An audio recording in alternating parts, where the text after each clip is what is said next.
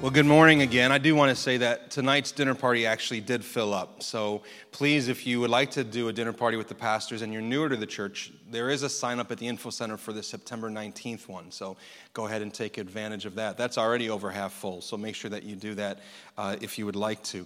Well, last week when we left off with Joseph, things weren't so great.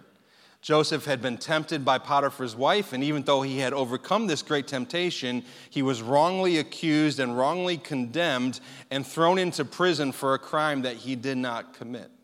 But at the end of chapter 9, we see a continuous theme throughout the life of Joseph, and it's this: the Lord was with Joseph. I love that short phrase. It gives me such encouragement in every season of my life. The Lord is with us. And if someone was writing a story about your life from the same perspective that the author here wrote about Joseph's life, in every season of your life, I believe that they would be able to include the phrase, the Lord was with, and then fill in your name. And because the Lord was with Joseph, he succeeded. He was a tremendously successful leader, and everywhere he went, his leadership gifts were recognized. And so even though he was in prison, he climbed the ladder within prison, and he became a leader within prison, responsible for other prisoners. And we're going to pick up the story here in Genesis chapter 40, beginning in verse 1, reading to you from the NLT. It says that sometime later, Pharaoh's chief cupbearer and chief baker offended their royal master. Offended means that they sinned against. They did something wrong against Pharaoh. Pharaoh became angry with these two officials, and he put them in the prison where Joseph was, in the palace of the captain of the guard. Now, the captain of the guard actually may have been Potiphar. So some people believe that Joseph was imprisoned like in the dungeon or in the basement of Potiphar's house, and that's where these two men came also. They remained in prison for quite some time. We don't know how long, but they're in prison for a while here. And the captain of the guard assigned them to Joseph, who looked after them. While they were in prison, Pharaoh's cupbearer and baker each had a dream one night, and each dream had its own meaning. When Joseph saw them the next morning, he noticed that they both looked upset. "Why do you look so worried today?" he asked them. And they replied, "We both had dreams last night, but no one can tell us what they mean." "Interpreting dreams is God's business," Joseph replied. "Go ahead and tell me your dreams."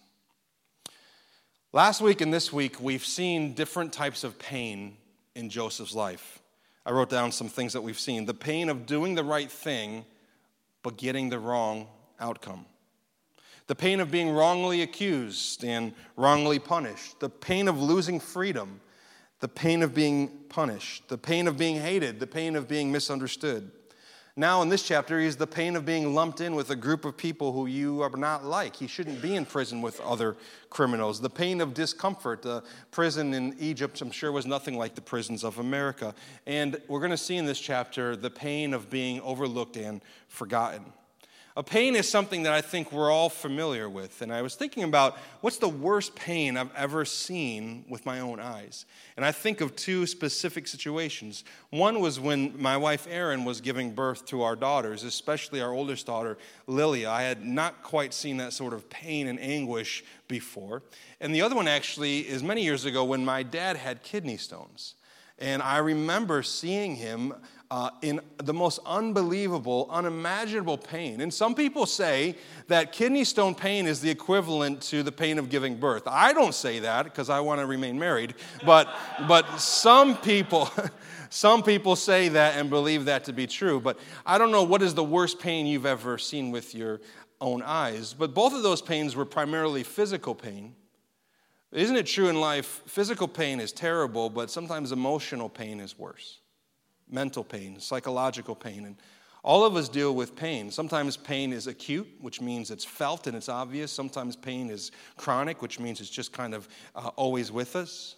Sometimes pain is obvious and the source of the pain. If you stub your toe, you know where the pain is coming from. But sometimes you have these mysterious pains in the morning that you wake up and you're like, what is that new pain? Where did that come from? What do we do with our pain? And Joseph here is dealing with pain. This past Friday, we were reading together as a church in our YouVersion, read together from Mark chapter 15, the death of Jesus Christ. And Georgia Miglorisi, one of our church members, was just sharing her thoughts in the comment section. And she asked this question. I want to make sure I quote her correctly here. Can pain bring forth anything good?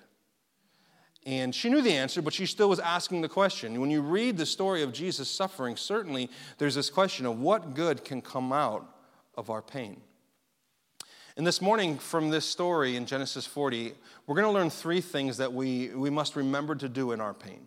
Maybe you're here this morning and you're in pain. And these are three things that I want to remind you from the story of Joseph. Three things we must do in our pain. And the first thing is this: in your pain, we must remember to see others. Joseph noticed something was up. He's responsible for the cupbearer and he's responsible for the baker. And right in the text it says that Joseph looked at them and he noticed something was wrong. Their face was downcast. There was something about them that Joseph realized they're not okay. And sometimes the first key to helping people in their pain is just being willing to notice. Just being willing to notice. And then Joseph, instead of noticing, going, if I ask how they're doing, they're probably going to tell me. So, you ever been there? So I'm just not going to ask. Instead, he makes the ask. He says, what's going on? Are you guys okay? And he sees the pain of the cupbearer and he sees the pain of the baker. And it's remarkable because Joseph would have been justified in saying, listen, if these guys are miserable, then they deserve it. I mean, I'm here, I'm innocent. They did something wrong. They deserve to be here, so they probably should be miserable. He could have said that to them. He also could have been so focused on his own pain and his own story, the story of injustice, the story of betrayal, this story of what his brothers did to him and what Potiphar's wife accused him of and what Potiphar believed, this hopelessness now that he's in prison with no chance of getting out. It's not like there's a parole system where someday maybe he'll get out.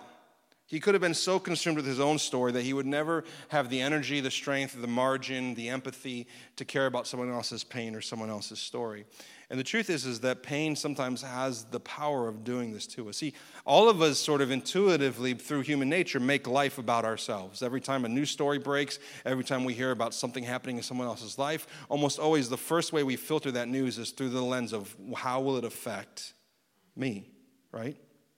When we're looking at the weather forecast, we look at through the lens of what is my schedule this week and how will this thunderstorm potentially interfere with my plans. We're all naturally that way. But pain has a way of actually exacerbating that tendency. Pain has a way of causing us to be so inward focused, in such a position of navel gazing and sort of so consumed with what we're feeling that we become completely unable to see the pain in the world around us and the pain in other people around us, and it robs us of the opportunity to serve others. Now, I want to give a really important caveat here. I'm not talking about self-care. Self-care is important, right? Taking care of yourself and making sure that you're doing okay, that's necessary. One of the wisest things I've ever heard from another pastor, one of my friends who's a pastor in Rochester, said, he reminded me one time, he said, David, self-care is not selfish. You got to say that to yourself over and over and over. Self-care is not selfish. In fact, if you will not care for yourself, in a way, that's actually selfish because you're going to end up hurting other people in the long run. So I'm not saying that in seasons of pain, we don't need sometimes to pause. We don't have different seasons of life where we have more capacity to give than others. I recognize all of that because I've been in those seasons. I get it, right? Self-care is not selfish. But self-care is not self-absorption. Self-care is not selfishness to the point where I can't see your needs. I don't care about you. I'm too busy caring about what I'm feeling. Self-care is important, but in our pain, we must remember to see others. One of our friends who has been in this church in the past, Pam Reese, many of you remember Pam and her son Jordan are going through a tremendous season of pain right now. Last Saturday, Jordan, who was 15 years old, suddenly passed away. And if you remember Jordan's life, she was born in this church. She was a miraculous birth, not expected to survive, born very early and with a severe heart condition. And there were long-term concerns about her heart. By God's grace, he had sustained her to the point where cardiologists had cleared her to play sports, and she played 3 sports, and she was wonderful at them, and she just got a scholarship to a prep school to play sports.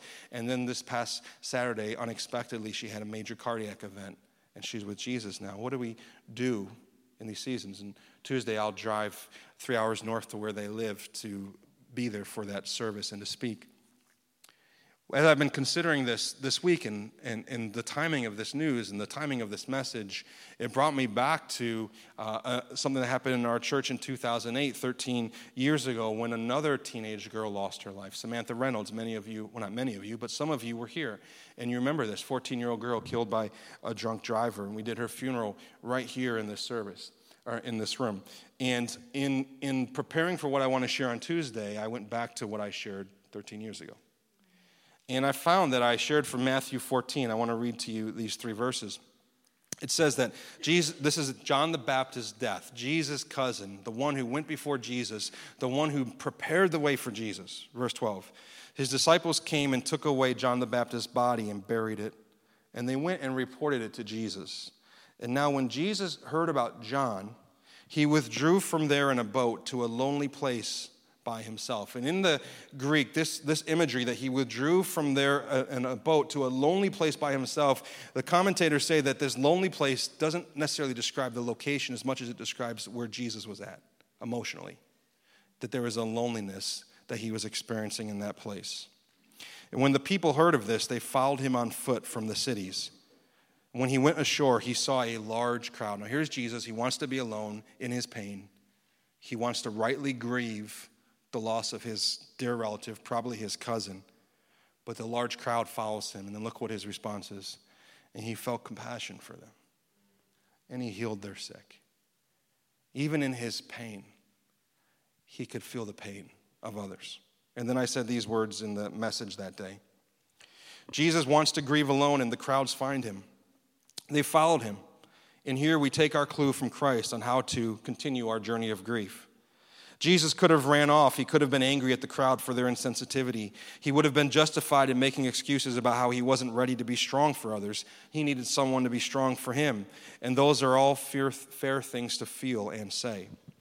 We've all had the feeling this week that we just wish the world would stop moving for a while so we can just deal. But the world around us continues on, and the needs around us continue to find us, and life finds seemingly unfair ways of pushing us on. The question is not, will this happen, but what will happen inside of me when it does? We see that Jesus is filled with compassion. This means he felt love toward the people in his life, a love that moved him to action. We see here that grief can lead us to love better, to love truer, to love more. Grief can become a dangerous path because if it doesn't lead us to love and feel and care, it can lead us to hate and callousness and bitterness. Anger is certainly a natural part of grief, but if it is allowed to grow into bitterness, it can destroy us. Simply put, tragedy arises from tragedy when we grow bitter in our grief.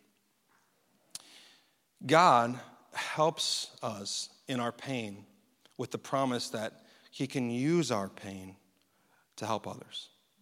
That even the ways in which we suffer and struggle, and we all do, that out of that, God will build a platform for ministry, will open doors for us to speak into people's lives. And even in our pain, we need to not run from others, but we need to move toward others.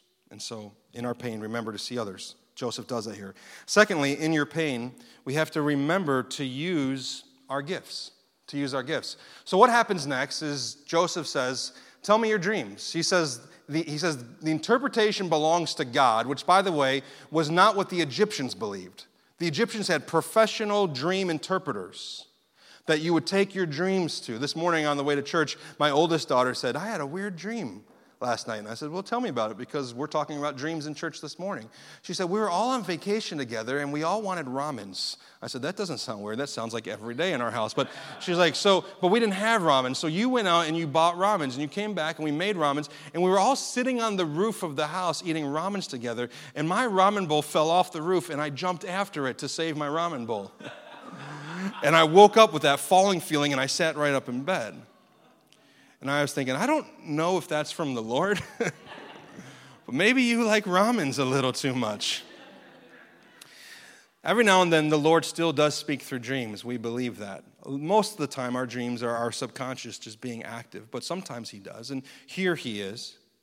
And the cupbearer, the wine taster, basically, for Pharaoh, has this dream about these 3 vineyards, or these 3 branches that begin to bud and blossom, and grapes begin to grow, and he crushes them into a cup, and he hands the cup to Pharaoh. And Joseph says, well, here's what it means. Those 3 branches represent 3 days, and within 3 days, Pharaoh is going to lift you up and restore you to the position that you used to have. Good news. And then Joseph makes a request. And when he does this, please remember me and do me a favor. Get me out of here. And so the chief baker sees that and he's like, whoa, Joseph's handing out good interpretations. I'll bring him my interpretation or my dream. And so the baker comes and says, I had a dream too, and there were 3 baskets of white pastry stacked on my head, and the birds came and they ate the pastries out of the baskets on top of my head. And Joseph said, here's what your dream means. The 3 baskets also represent 3 days. 3 days from now, Pharaoh will lift you up and impale your body on a pole. Then birds will come and peck away at your flesh. Not as good of a dream interpretation. And 3 days later is Pharaoh's birthday, and for whatever reason, well, we know why, the sovereignty of God, Pharaoh does exactly what Joseph says the dreams meant. The cupbearer is restored to his job, and the baker is impaled and killed for his crime against Pharaoh. When I think about Joseph in prison here, there's no indicator up until this point that Joseph is a dream interpreter. He's a dreamer, right? But there's no indicator that he interprets dreams. Because remember, he brought his dreams to his father and his brothers, and they sort of interpreted it. They said, do you think that we're going to bow down to you? Now, maybe Joseph had an idea of what the dream meant, but here he is in prison, arguably in the lowest point of his life, and he's developing and using the very gift that God has placed within him that we know him most for now. Joseph, the dream interpreter.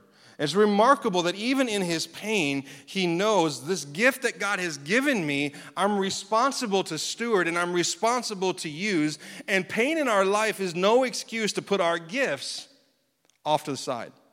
God has given us gifts to use. It could be simply the gift of hospitality. It could be the gift of encouragement. It could be an artistic gift. It could be a musical gift. It could be an athletic gift. It can be a practical gift. It could be a spiritual gift. It could be all of these different things. It could be the gift of teaching, the gift of leadership, the gift of administration. Paul gives us these long lists of different gifts, and every single one of you in this room has a gift. And one of the things that pain sometimes robs us of is the willingness to use our gift. And sometimes the pain is related to when we last tried to use our gift, and it wasn't well received.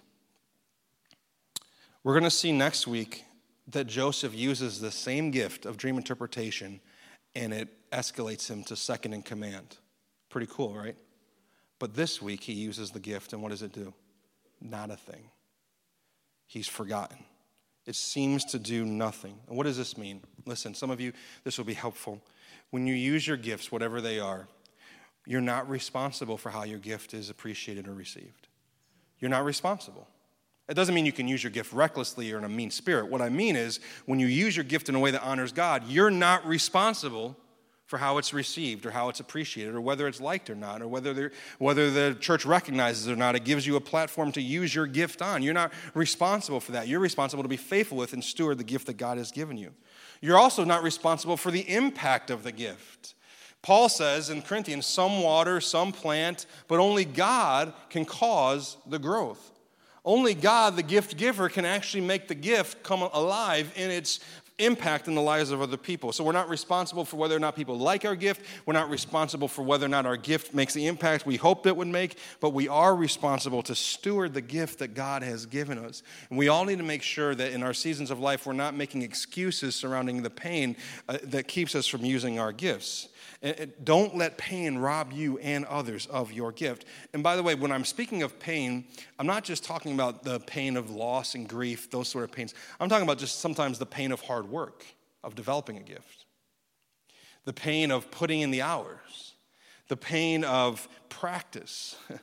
The pain of the inconvenience of using your gift in times where maybe you would choose not to use your gift.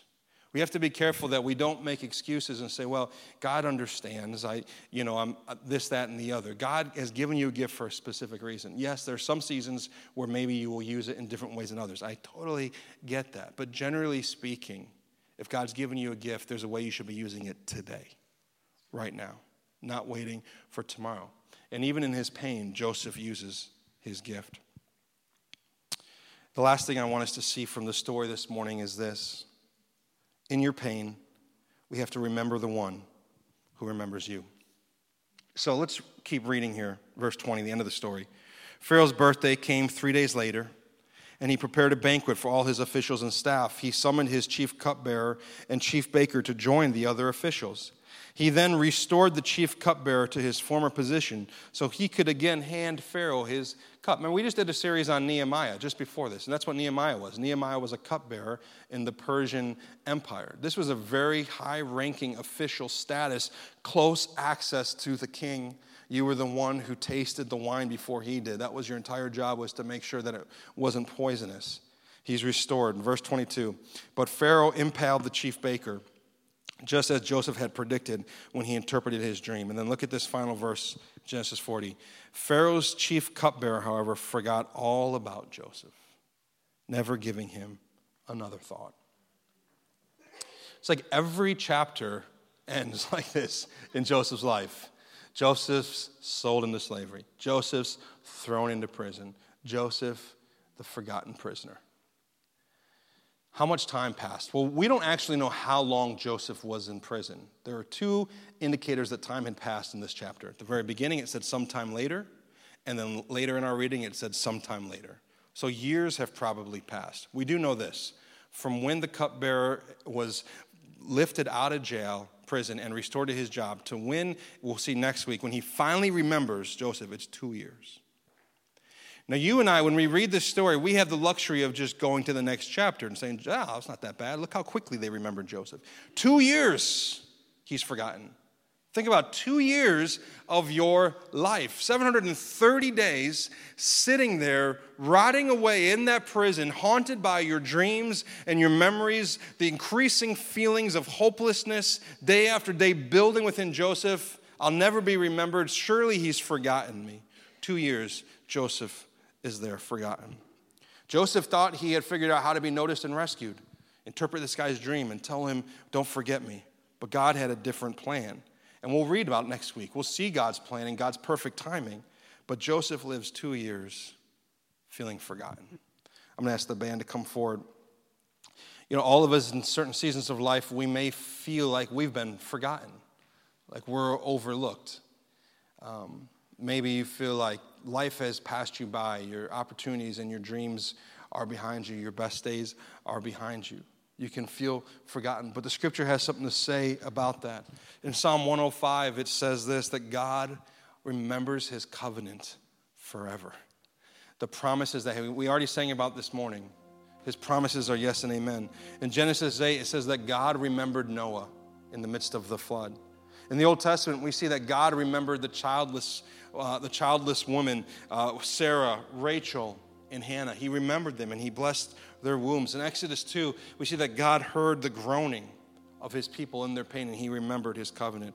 And then Isaiah 49, I want to read this to you. This is one of the most beautiful pictures of how God remembers us. It says, yet Jerusalem says, here they are in exile, feeling torn apart from God. The people of God are saying, the Lord has deserted us.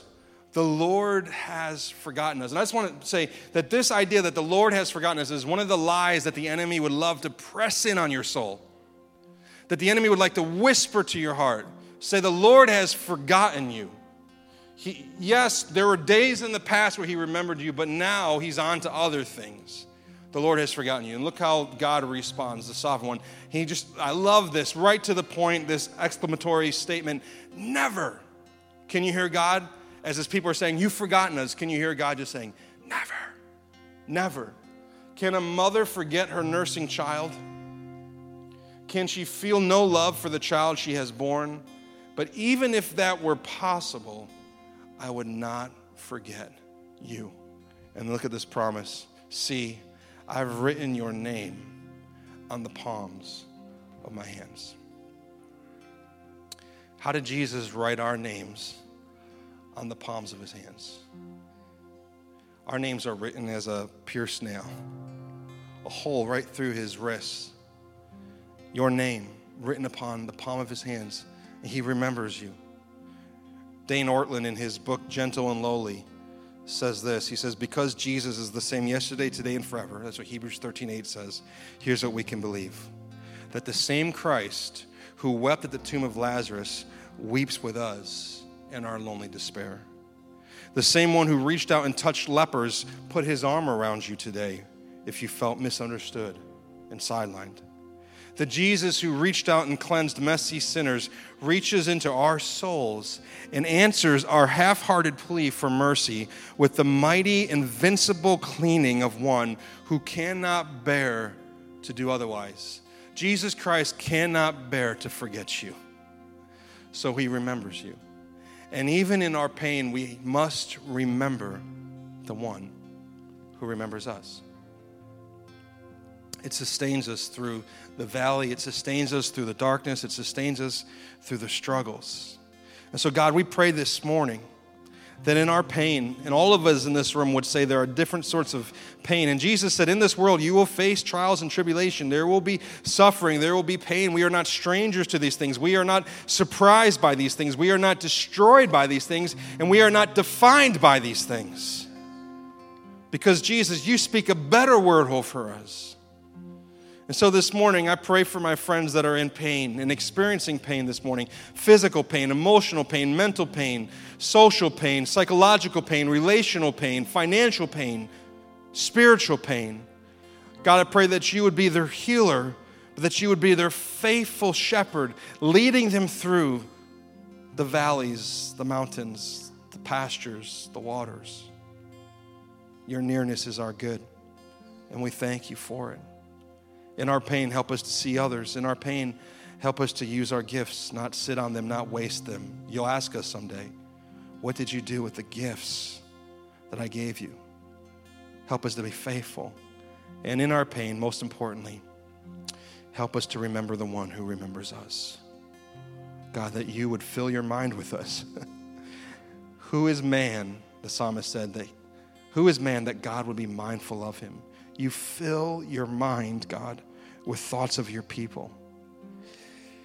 Such peace is found in that truth. Such rest, such confidence.